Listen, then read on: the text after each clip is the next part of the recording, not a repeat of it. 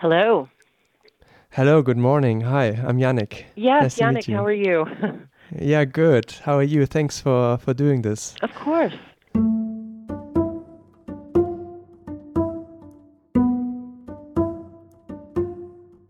Maybe let's talk first about the title of the book, which I felt was a bit, yeah, not straight ahead because Hidden Figures could be more or less anything.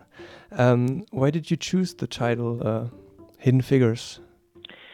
Well, first of all, I have to tell you that Hidden Figures was probably about the fifth title of the book. It took a while for me to hit on the right title. And honestly, I don't even quite remember the moment when Hidden Figures came to the fore as the right title for the book. But the thing about that title is that it's rich in meaning, and it stands for the women, particularly the black women who were segregated away into their own office, so the hidden people. And it really also refers to the numbers. So we see the astronauts, we see these great triumphs of breaking the sound barrier, and we really have no idea, the layperson has no idea, how much work and how much math and how much engineering and how many years, decades of math and engineering went into creating those successes. So it's really pulling the curtain back both on the women and on the work that they did. And it also happens to be, I found this out later, it happens to be the name of an Air Force aptitude test for pilots. So it had that kind of third resonance that I only discovered after I had named the book. Why were these women recruited at that time? What was the cause that they were recruited? Right. So the thing about this story is it has its roots, like so many things in the 20th century, it has its roots in World War II. So what was happening is that at the same time that the demand for aircraft was skyrocketing, everywhere in Germany, the United States, Britain, the men who had been working as engineers and mathematicians were going off to war. So there was a real shortage of people who could do the mathematical analysis and calculating that was necessary to develop aircraft. So what happened is they originally started recruiting white women. That started in 1935, and it really skyrocketed during, as World War II started to happen. And then in 1943, the first group of black women walked through the door at something that was then called the Langley Memorial Aeronautical Laboratory in Hampton, Virginia, which just happens to be where I grew up. So these women were recruited. The black women did the same work as the white women, and they were recruited to help to do the math, the analysis, to help make aircraft more efficient, safer, and dominant. This was really a critical time in the history of the aeronautics industry. And these women were brought in to really fuel that growth and to make the United States a dominant power in aircraft. And when I first read this, I imagined that it would be difficult for an African American woman to make it through society and to gather this kind of knowledge. I guess that at that time it wasn't too common that there were black mathematicians. Am I correct? Yeah, the thing about it is, back in those days, it was much less common for people of all backgrounds to go to college and to become educated, and that was particularly so for African Americans, and even more for African American women. But there was a cohort of middle class, let's say working class, middle class people, Hmm. who managed to go to colleges, most of them black colleges, and to become educated. The thing is, before this time, most of them would have gone to become teachers. So it was a very common thing for a woman who was good in math, and this was also true of the white women, that if a woman were good in math at math, then she studied math and she was expected to then teach math. So the thing that was so exciting for a woman with mathematical talent during World War II is that all of a sudden a door opened and she had the opportunity to become a professional mathematician. So that's what happened with these white women, and that was also what happened to these educated black women that I write about in my book. You're talking about a cohort. how many women are we talking about there? Well, that's a very good question. One of the biggest surprises that I had over the course of researching the book was just how many women there were. I think we often hear stories of the first woman or the only woman, the first black woman, the only black woman. The great thing about this story is that these women were not firsts or only. In each case of the black women that I write about and the white women who preceded them, they were all coming to work in a pool, the same way that we think of a secretarial pool. So my estimates are that from 1943, when the first 5 black women started working at the Langley Laboratory, through 1980, that there may have been as many as 80 black women at all of the NASA centers, not just Langley, but the other centers, working as professional mathematicians, and that they are part of a larger group of women of all backgrounds that was certainly several hundred strong, and possibly more than 1,000 women. So, this is a not insignificant cohort of women working as professional mathematicians, for several decades, and really we're only just now coming around to acknowledge the work that they did and their contributions.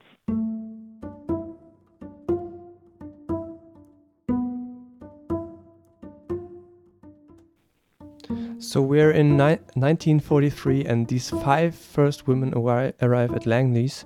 Can you tell us or me a bit about the circumstances they were at Langley's when they arrived? Like, were they faced with distrust or maybe even racism?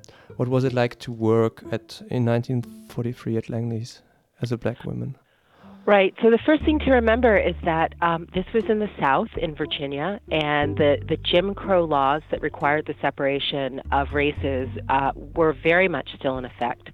So although these women, had this wonderful opportunity before them of becoming professional mathematicians at one of the most exclusive engineering organizations in the world, they were still required to abide by the state laws. So, for example, the black women worked together, their computing pool, they worked together in their own office called West Area Computing. That was the technical name of their group, although people kind of knew them as the colored computers, referring to their race. They had colored bathrooms. They had a colored table in the cafeteria. So all of those segregation laws, those Jim Crow laws, applied to those women in their daily work. And of course, that was the case for them in the town of Hampton, where they lived, and in the state of Virginia and throughout the South. So if they were to go from Farmville, Virginia, as Dorothy Vaughan did when she first took the job at Langley, to Hampton, she rode the bus and she had to ride in the back of the bus. There were restaurants that the prisoners of war, there was a prisoner of war camp there in Hampton, Virginia. There were restaurants where those men could go, enemies of the United States, where the black women and the black men who lived there could not go. So, they started their work when these racial discrimination laws and practices were very much in effect and circumscribed their lives.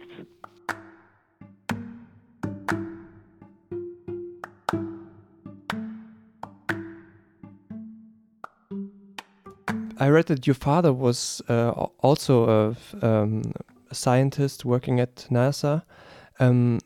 Was that your motivation to tell the story, to research it and then tell it? I would say that the fact that my father was a research scientist at NASA was sort of the seed of the story. I think of myself as very much a product of this history. My father started working as an intern in 1964 and started full-time in 1966. So he was able to build on 2 decades of work by these black women who had come before him. And so as a consequence, growing up there, I knew a lot of these women. I would see them around town because they were my parents' friends and my father's colleagues. And I knew that they worked at NASA. But, it was just as likely that I saw them as Mrs. Johnson, who's in my mother's sorority, or Mrs. Land, who I see at church.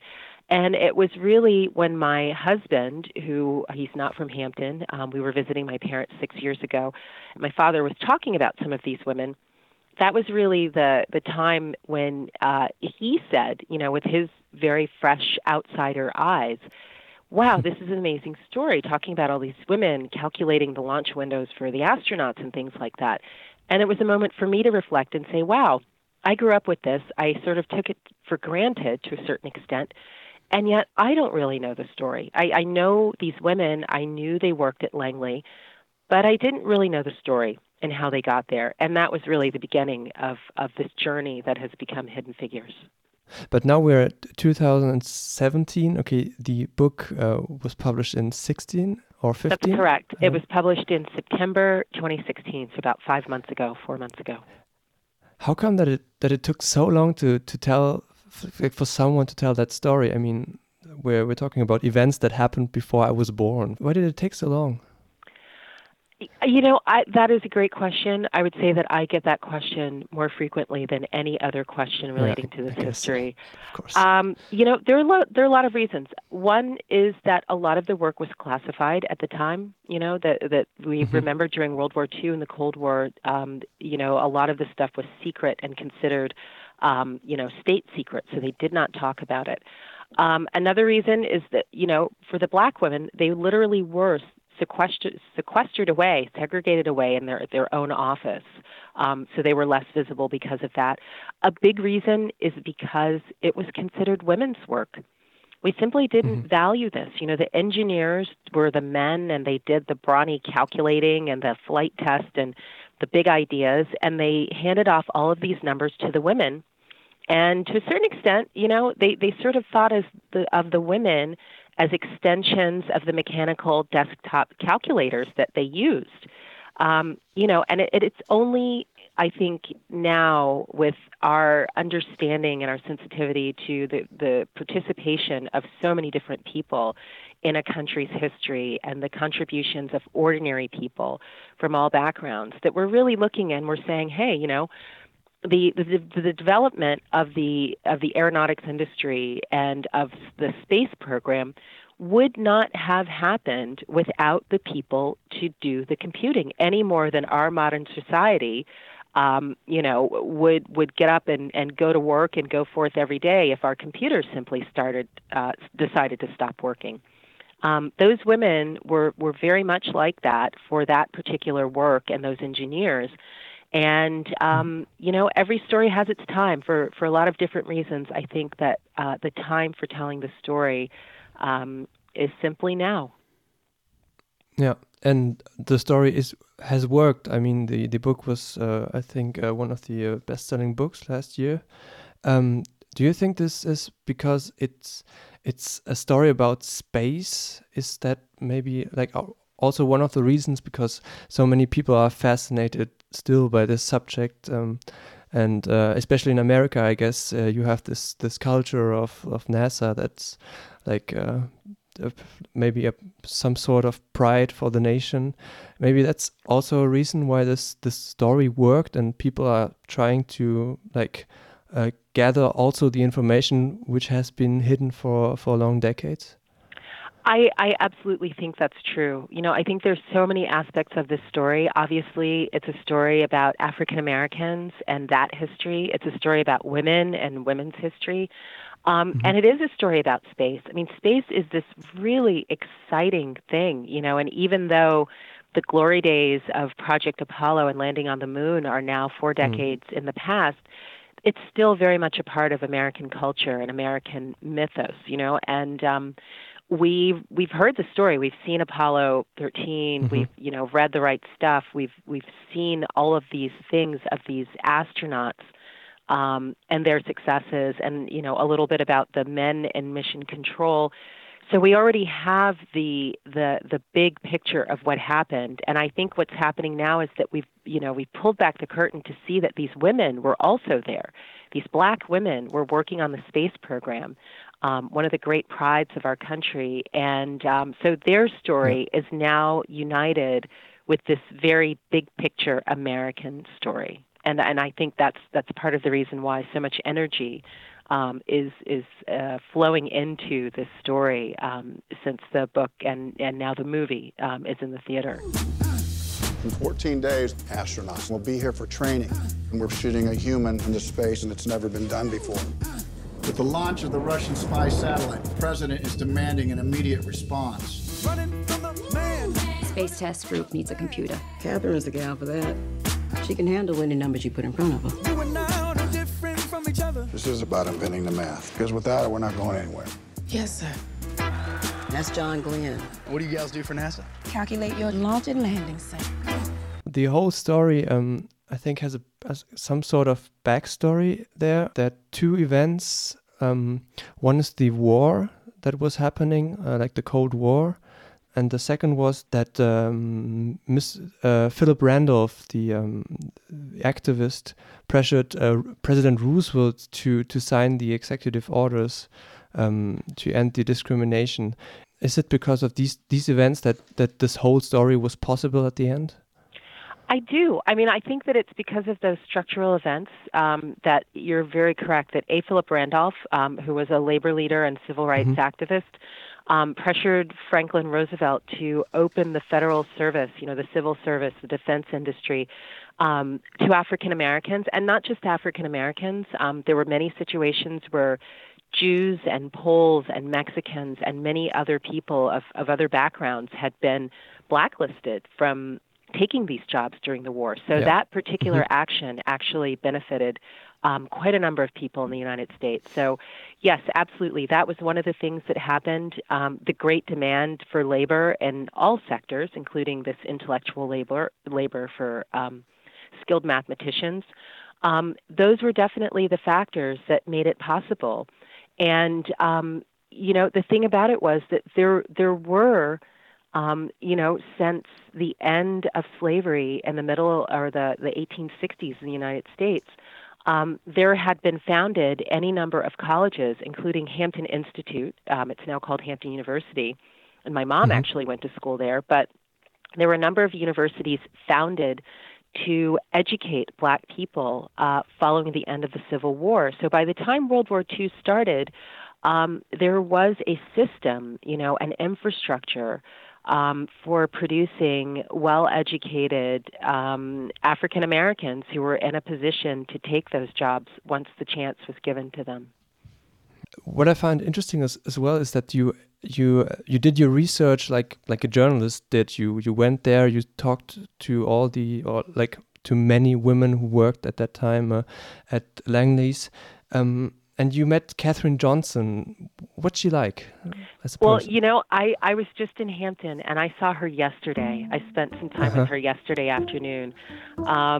She is a charming, charismatic, self-possessed, super smart, obviously, brilliant, funny woman. She's a delightful person.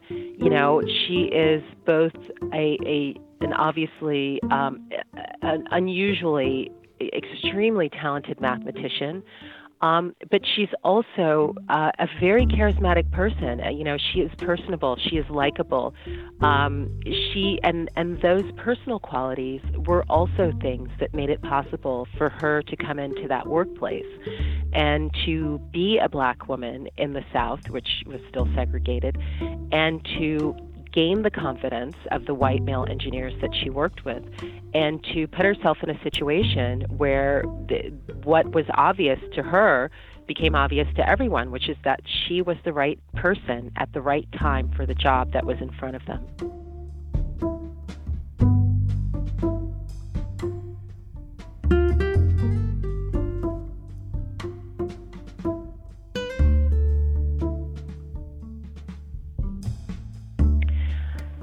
It's very interesting. I think people from that generation in general, and I think women from that generation, the World War II generation in particular, have a modesty about the work that they did, and I think that modesty is probably reflects the expectations that society had of them. So if you ask Katherine Johnson, and I think she's kind of finds all of this attention a little bit curious, that people are so interested in this work that she did back in the 1960s and this moment that she had when she supported John Glenn's flight, this pioneering orbital flight. And she's just as likely to look at you and say, well, listen, I was just doing my job. Even though this was obviously a very high pressure, very necessary, job. This is not your run of the mill job, but and she did it well, obviously. But she and these other women were very likely to say, I was just doing my job. At the same time, I think that all of them are very grateful for the attention and for the spotlight that we're shining on the work that the women did back then, because they didn't get the accolades that they deserved. They weren't credited all the time, even in the research, with the work that they had done, even if they had done the work that was very similar to their male counterparts. So I think that it's a wonderful moment for these women to reflect on the work that they did, the contributions that they made to our country, and the infrastructure that they built so that subsequent generations of women like me could come into a workplace and have much higher expectations and many greater prospects. Yeah.